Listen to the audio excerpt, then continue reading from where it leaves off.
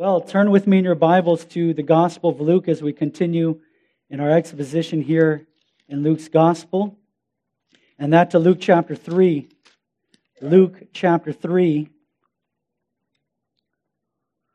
We began looking at the chapter last Lord's Day, and we will continue here in Luke chapter 3. And I'll begin reading from verse 7.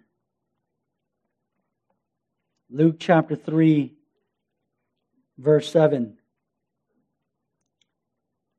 He said, "Therefore to the crowds that came out to be baptized by him, you brood of vipers, who warned you to flee from the wrath to come. Bear fruits in keeping with repentance. And do not begin to say to yourselves, we have Abraham as our father. For I tell you, God is able from these stones to raise up children for Abraham. Even now the axe is laid to the root of the trees. Every tree, therefore, that does not bear good fruit is cut down and thrown into the fire." And the crowds asked him, "What then shall we do?" And he answered them, "Whoever has 2 tunics is to share with him who has none, and whoever has food is to do likewise." Tax collectors also came to be baptized and said to him, "Teacher, what shall we do?" And he said to them, "Collect no more than you are authorized to do." Soldiers also asked him, "And we, what shall we do?" And he said to them, "Do not extort money from anyone by threats or by false accusation, and be content with your wages." Let's pray together. Gracious God and Father, we pray now as we enter into a time in which you speak to us from your word. And we ask, Holy Spirit, that you would illumine our minds and so affect our hearts that we would in turn give greater worship and praise. Help us to receive this word as it really is, not as the word of men, but as the word of the living God, to whom we desire to please, in whose name we pray. Amen. We began last Lord's Day to understand the ministry of John the Baptist. He was God's prophet to herald the coming of the Son of God, to make ready the way of the Lord. He was the forerunner to prepare the people for the salvation which was promised from ages past. And so following 430 years of prophetic silence, John the Baptist emerged from the wilderness as the voice crying out to the people of God. Now, before we continue here in Luke chapter 3, one might wonder what John was doing prior to delivering his first sermon to the people. Following his birth, Luke tells us in chapter 1, verse 60, "And the child grew and became strong in spirit, and he was in the wilderness until the day of his public appearance to Israel. For all of his life, until he reached the age of maturity, he was a son of the desert, living in the wilderness. And he was in the wilderness doing some unusual things. His diet consisted of eating short-horned grasshoppers and honey made from bees. His attire was made up of camel's hair and a leather belt." And what we need to understand is that living in a desert wilderness and surviving on insects and wearing a hairy outfit was just as strange then as it is today. It was very odd. And you see, that was the point. Eating strange food and wearing strange clothes was the purpose. John was simply following a pattern. Listen to what God told the prophet Isaiah in Isaiah chapter 20. "Go and loose the sackcloth from your waist and take off your sandals from your feet." And it says there in Isaiah that he did so, walking naked and barefoot. Well, why? To serve as an example.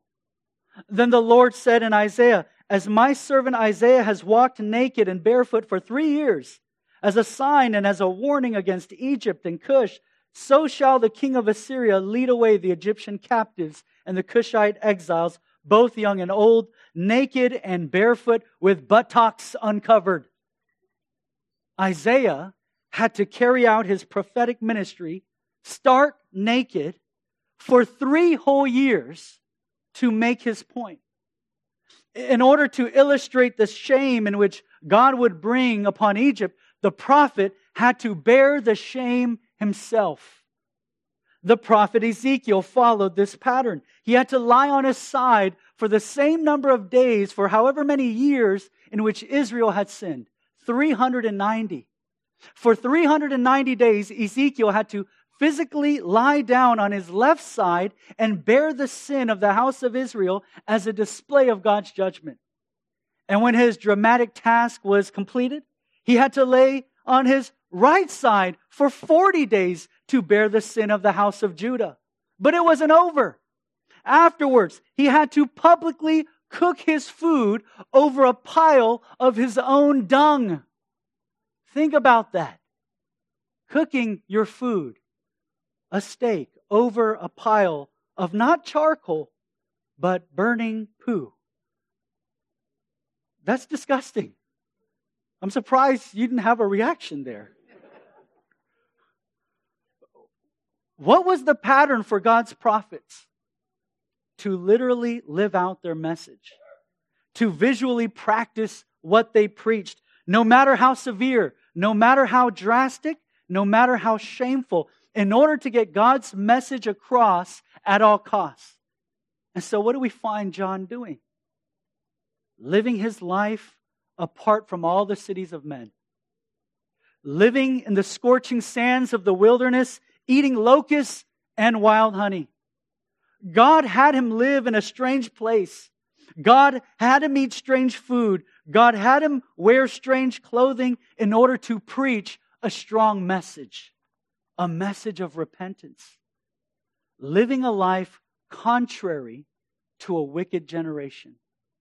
Following not the patterns of the world, but something altogether strange and different. Conducting oneself apart from all others in separateness.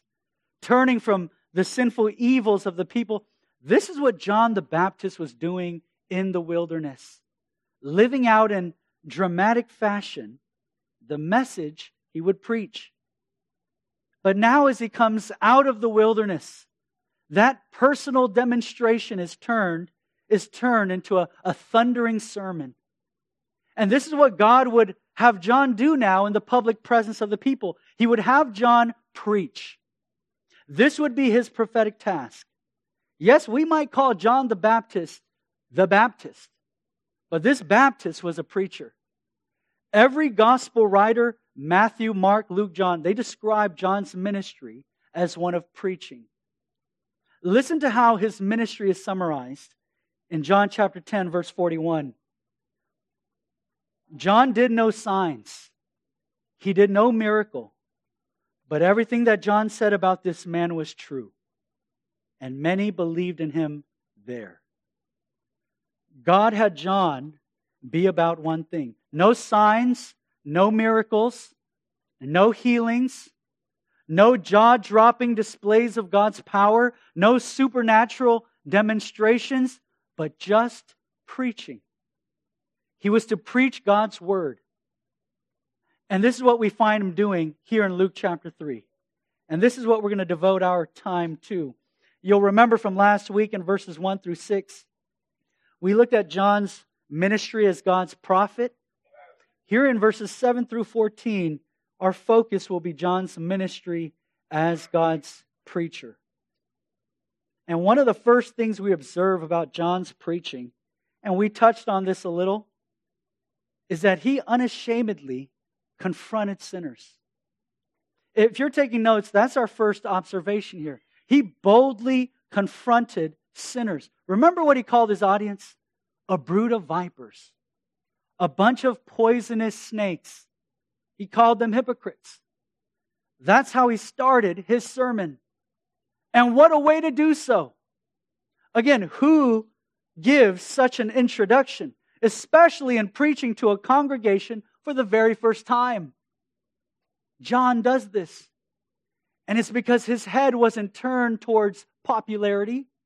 He cared not who was offended by his words. When he spoke, he didn't appeal to their felt needs. Rather, he spoke clearly and fearlessly. His message was deliberately harsh, and that to awaken his listeners to the reality of their circumstances. You brood of vipers. In other words, he calls them the offspring of snakes. And to the crowd that was hearing this, without a doubt, brought them back to the beginning of Scripture, to the garden, and to the ancient serpent. They saw the obvious connection, linking them back to the devil. Now again, who in the right mind begins their sermon by describing the people as the children of the devil? If you did that today, people would be up and out of their seats in huge protest. But John knew the kind of people who were in the crowd. There were those who had assumed that their faith had resided in their heritage, that they were good, and that they were godly, because they had Abraham as their father, that God had surely blessed them, that God had surely saved them because they had the blood of Abraham pumping through their veins. But John came to them and he said, you have your family lineage all wrong. And he said this in verse 8, don't begin to say to yourselves, we have Abraham as our father. For I tell you, God is able to take these stones and raise them up for children for Abraham. In other words, John says to them, it's not that you come from Abraham, but you come from the devil. You're not the children of Abraham, but you're the offspring of vipers. Now, I can imagine a lot of people accusing John here of being very rude and being very unloving. But we have to be careful of doing such a thing, because if we do, we need to be consistent and place the same kind of judgment upon another preacher. It's because Jesus confronted people who claimed to know God because of their birthright. And here's what Jesus said in John 8:45. If you were Abraham's children, you would be doing what Abraham did, but now you seek to kill me, a man who has told you the truth that I heard from God. This is not what Abraham did. You are doing what your father did. You are of your father, the devil. Those words came out of the mouth of the person who perfectly loved God with all their heart, mind, soul, and strength, and who perfectly loved his neighbor as himself. You see, John and Jesus, they were speaking truth. Now, who is John and Jesus speaking to? The religious hypocrite. Matthew's gospel account gives us a better idea of this crowd. It says there, but when John saw many of the Pharisees and the Sadducees coming for baptism, he said to them, you brood of vipers. It was to the Pharisees and to the Sadducees, the religious and the social elite of the day. They were the influencers of Israel. They dictated how the people worshiped, how the people lived. They prided themselves as being pious and holy, but they were faithless hypocrites. And notice how John preached to them with boldness, with directness. He didn't strike their egos, he struck their consciences. He was unafraid of their feelings and told them what God wanted them to hear. The issue in the church today, beloved, is that there are not enough plain-speaking preachers. Listen to what the 19th century Anglican J.C. Ryle says. A morbid dislike to strong language, an excessive fear of giving offense, a constant flinching from directness and plain speaking are unhappily too much the characteristics of the modern Christian pulpit. And you want to know what? He said this in 1858. 1858. Think about that for a moment. If he said this about the state of the church over 150 years ago, I wonder how he would describe the modern pulpit today. How many preachers are controlled by a desire for popularity? Not free from the fear of offending others, seldom mentioning sin, refraining from anything remotely condemning, speaking generally and carelessly. Church, you see, I think you already know this, but you don't want any of that kind of preaching. You want to get as far away as you can from the pulpit who gives you that kind of preaching. That's not preaching. What's missing in the contemporary church today are those preachers that the world would call strange, whose words are foreign and absolutely unlike what they hear from the world. J.C. Ryle, he adds, to be charitable when Christ is not, to be silent when Christ speaks, is treachery to men's souls. You see, God's word points us to a different path when it says, woe to you when people speak well of you. Paul admitted, if I were still trying to please man, I would not be, what? A servant of Christ. And so firstly, notice that John preached with utter boldness, and that because secondly, he knew the severity of their sin. Sin, if you didn't know, has very real consequences. John told the crowds that came to be baptized by him, notice in chapter 3, verse 7, who warned you to flee from the wrath to come? The subject of God's wrath is always offensive to human nature. We would rather be told of peace and not of danger. I can get why it's not an easy topic to address.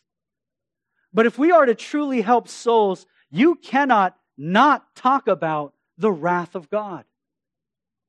The loving Savior who spoke so graciously of the way to heaven also used the plainest language about the way to hell. In Mark 9, Jesus referred to hell as the place where the fire never goes out. You see, we would be outright lying to people if we were to tell them that there is no wrath. And the way that we often go about communicating that lie is by not talking about it at all. You see, in much of our evangelism, the temptation is to simply leave that part out. But never will a man flee until he sees that there is a real cause to be afraid. Never will he seek heaven until he is convinced that there is a risk of falling into hell. In how many churches will you hear the message, flee from the wrath of God which is to come? You see, the desire of those who stand behind this pulpit is to tell the truth.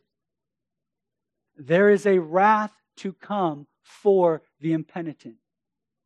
That it is possible for a man to be lost as well as to be saved. That if you refuse Christ, you will forever live in the torments of God's righteous anger in the flames of hell. But what is standard in pulpits today is a diluted message. A message that speaks nothing of sin, nothing of the consequences of sin. And sadly, people go to church today and they don't even know what the real message is. They are unaware and uninformed of the saving gospel of Jesus Christ.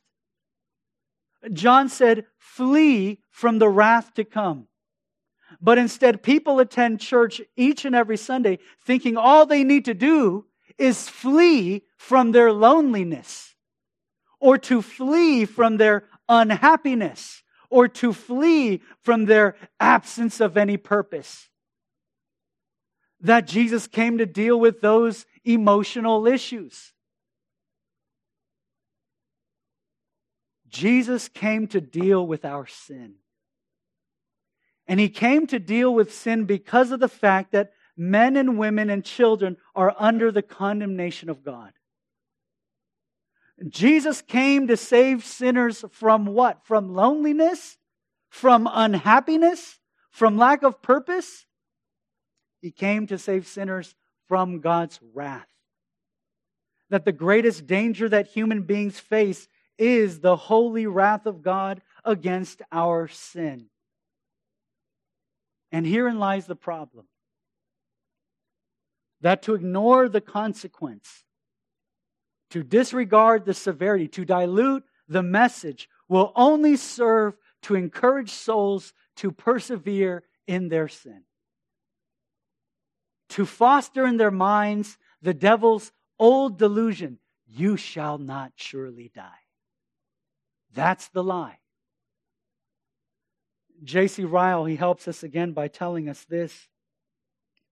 That minister is surely our best friend who tells us honestly of danger and warns us to flee from the wrath to come.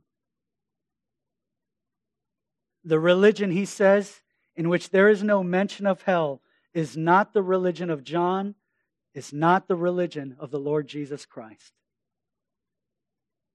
And notice what John told the crowds. Who warned you to flee from the wrath to come? Now, why did he say that? These people had obviously made their way to the Jordan River to come to John and that to be baptized. Well, wasn't that a good thing? We learned that this baptism was a baptism of repentance. For Jews who were renouncing their Jewishness as a means of meriting favor with God. And so, why did John just go nuclear on the crowd? It's because while some were truly repentant, those he was addressing weren't. You see, they were merely coming to get in on the external act, as if to flee from wrath, yet while holding on to their sins. It was all a part of their ritual, their routine, their religiosity. They came to John looking for some of that water in order that they could feel good about themselves, as if they really did something, when in reality it did nothing. In other words, they were insincere. They were fake. And so John described them as snakes attempting to slither away from a burning fire. He says, you brood of vipers, who warned you to flee from the wrath to come? They wanted to get out of the danger, but remain a snake. With their hearts unaffected, with their natures unchanged, to have the outward sign of forgiveness without the inner transformation that repentance requires. And you see, this then is a warning for us.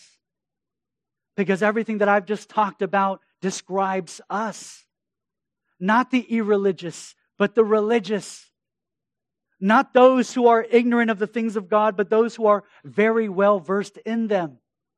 John is preaching to people like us, who know what to do and know what to look like, who know how to act, who know how to say the right things, who know the routine, who can go down the list and check off all the externals. But the searching question is this: has transformation taken place? Is faith genuine? Are you bearing fruit in keeping with repentance? Now, what logical conclusion can you come to if no change has taken place? That very, very likely that you're not really a Christian at all. The Puritan Matthew Mead, he says this: there are many in the world that are almost, and yet but almost Christians. Many that are near heaven and yet are never near. Many that are within a little of salvation yet shall never enjoy the least salvation. They are within the sight of heaven yet shall never have a sight of God. That comes from a sermon that he preached titled, The Almost Christian. And he says it's a dangerous thing to be almost a Christian, and that it can still quiet and still the conscience. But to be almost is to be not one at all. Do you find yourself in this peril? Listen to the warning from John in chapter 3, verse 9. Even now, the axe is laid to the root of the trees. Every tree, therefore, that does not bear good fruit is cut down and thrown into the fire. There are no almost Christians in heaven. Well, if you find yourself thinking right now, well, what more do I need to do? Do I need to do more service? Do I need to sign up for this? more devotion, more sacrifice? Do I need to start going out to this? Then I'm afraid you still don't get it. There's nothing you can do to somehow close that gap to get yourself into heaven. To be almost Christian is to be so very far. John tells us that God has a divine axe, and it's not that He's cutting away at the tree, but He's come to the last swing. The root is exposed, and the final swing is about to be swung. And in a matter of a moment, the tree is completely coming down, and that to be thrown into the fire. If you feel yourself, and if you know yourself under the judgment of a holy God, repent and turn to Jesus Christ.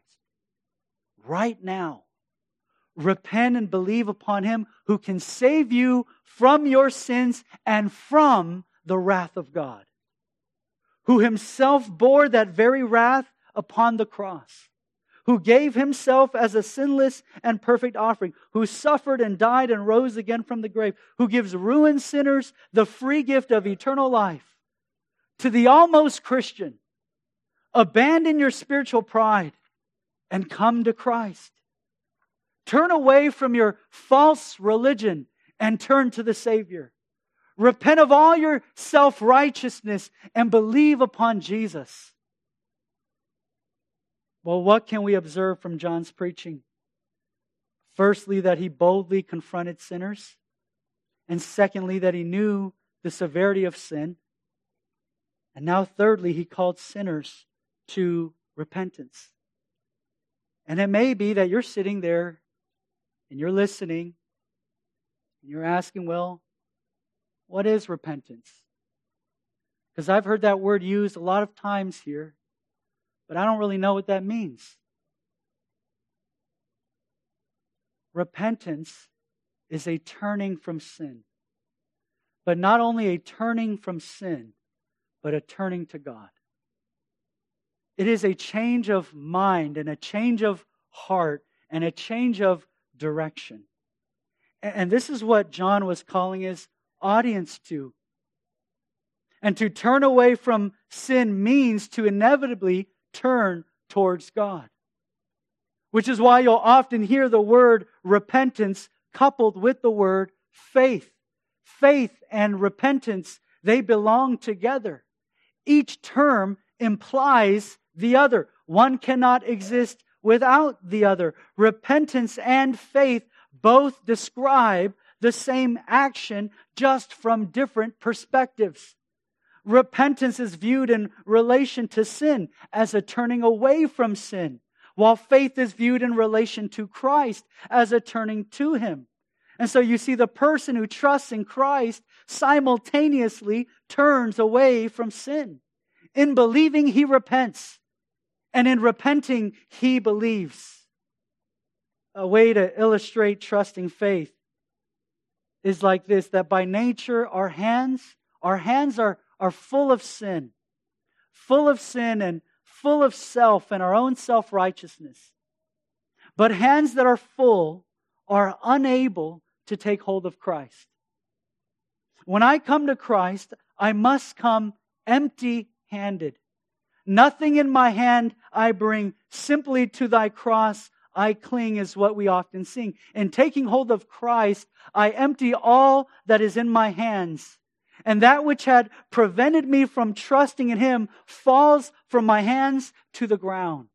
And so you see, the old sinful life cannot be held on to with hands that take hold of the Savior.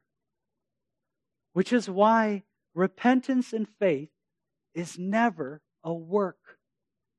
It's not something that I do in my own power, something that I in my own power must do in order for God to do something. But repentance and faith is a grace. It's a gift from God.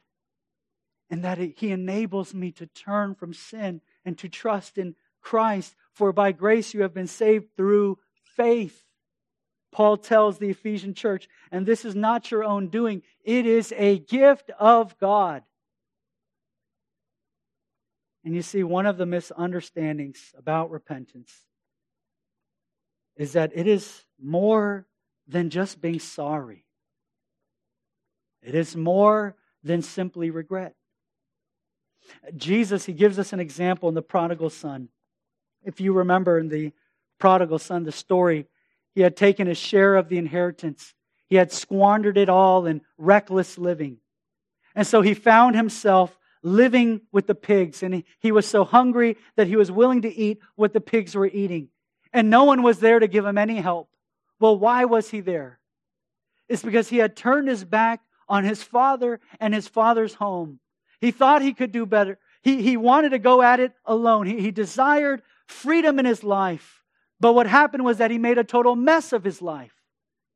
And while sitting in the pigsty, he came to himself. And it's not that he continued to sit there feeling sorry for himself and feeling regret for the decisions that he had made. Feeling sorry and regret alone would have left him exactly where he was. Which is why sorrow or regret is not repentance, but something more. Repentance brought the young man back to his father. And back to his father's love and embrace. To bring this story into our own context, repentance is not simply cleaning up your life, but it is a transformation, a turning from and a turning to. You see, the message of the gospel is not feel sorry and clean up your life. It's not self-righteous moral adjustment. Jesus doesn't say, clean yourself up, but He says, come to me. And in coming to me, acknowledge your distinct need of me. And what's so important to understand for us as Christians here in this church also is this. We are never not in need of Jesus Christ. We must always be turning to Him.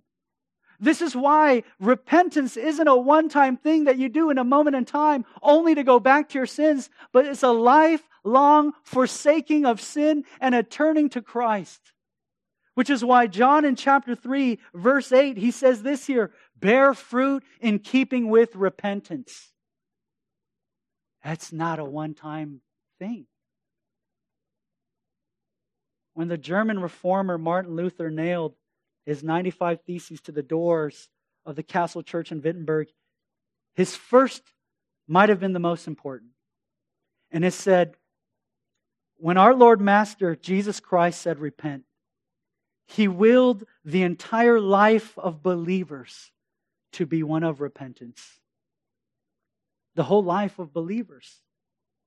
And that flew straight in the face of the Roman Catholic Church, who mistranslated the word repentance for do penance, in which they constructed this elaborate system whereby a person was accepted by God and your sins were satisfied if you went through all these various rituals of penance. And what they created was exactly what John condemned here in Luke chapter 3. Now, as John called the people in the crowds to repent, there were those who did. There were those who forsook their sins and they turned to God. And in a desire to live in obedience to God, look at verse 10. The crowds, they asked Him, what shall we do? What shall we do? You see, true repentance brings about fruit in our lives, the fruit of obedience.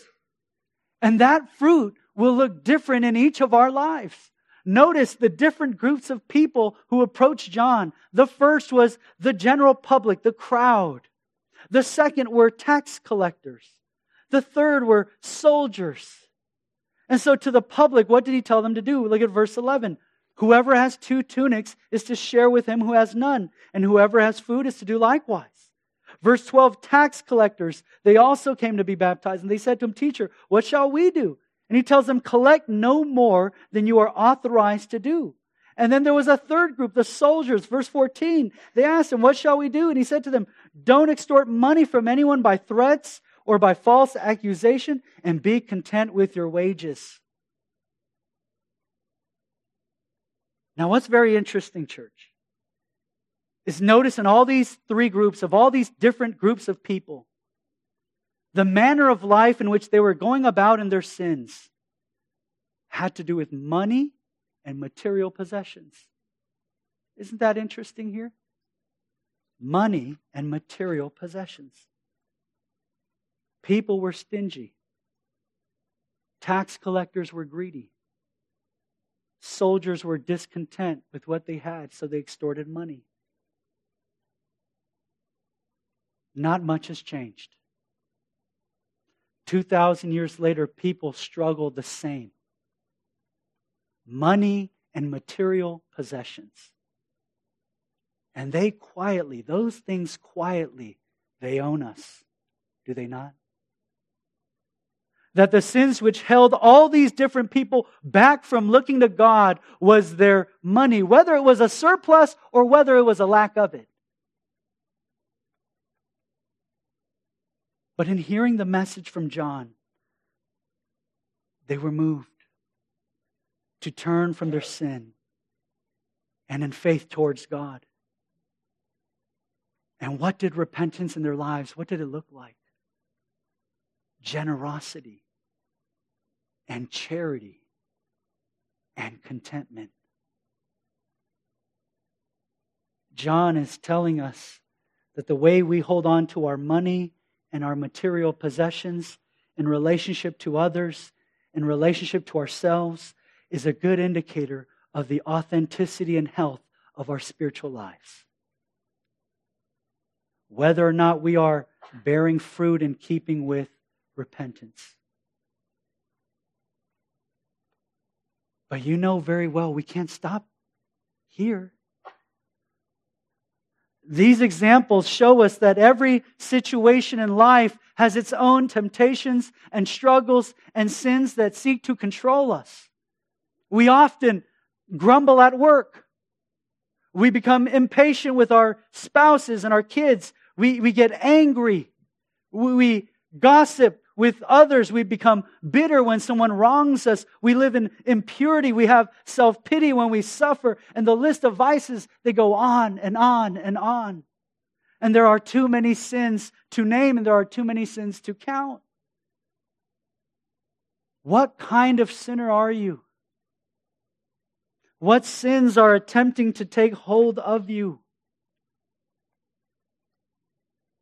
J.C. Ryle has been a great help for me this week in preparing this sermon.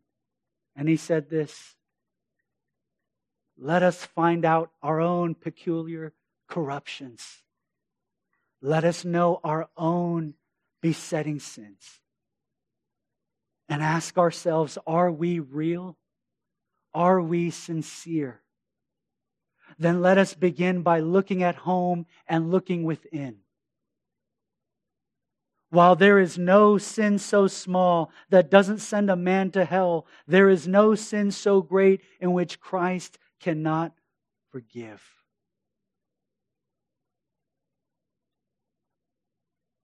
John Newton, as you know, who wrote Amazing Grace, as he was getting old, he began to lose his memory, and he said, 2 things I remember: that I am a great sinner, but Christ is a great Savior. Church, in closing, that's important for us to know and to remember. That it's His kindness that leads us to repentance.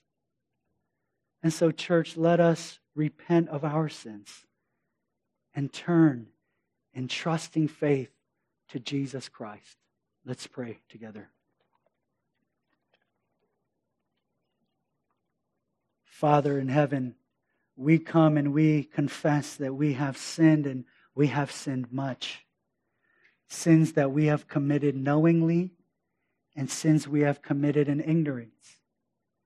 Would we not only grieve and be sorrowful over our sins, but in abandoning them, turn in trusting faith to Christ, who took our sins and paid them all. And so all to Him we owe. Sin had left a crimson stain, but Christ has washed them white as snow. Grant to us in our hearts a godly sorrow that leads to repentance, and not a worldly sorrow that leads to death. Give us the grace to trust Him more today than we did yesterday. Help us to sing now in humble gratitude. In the name of Jesus, in whom we have redemption through His blood, for the forgiveness of our sins, we pray. Amen.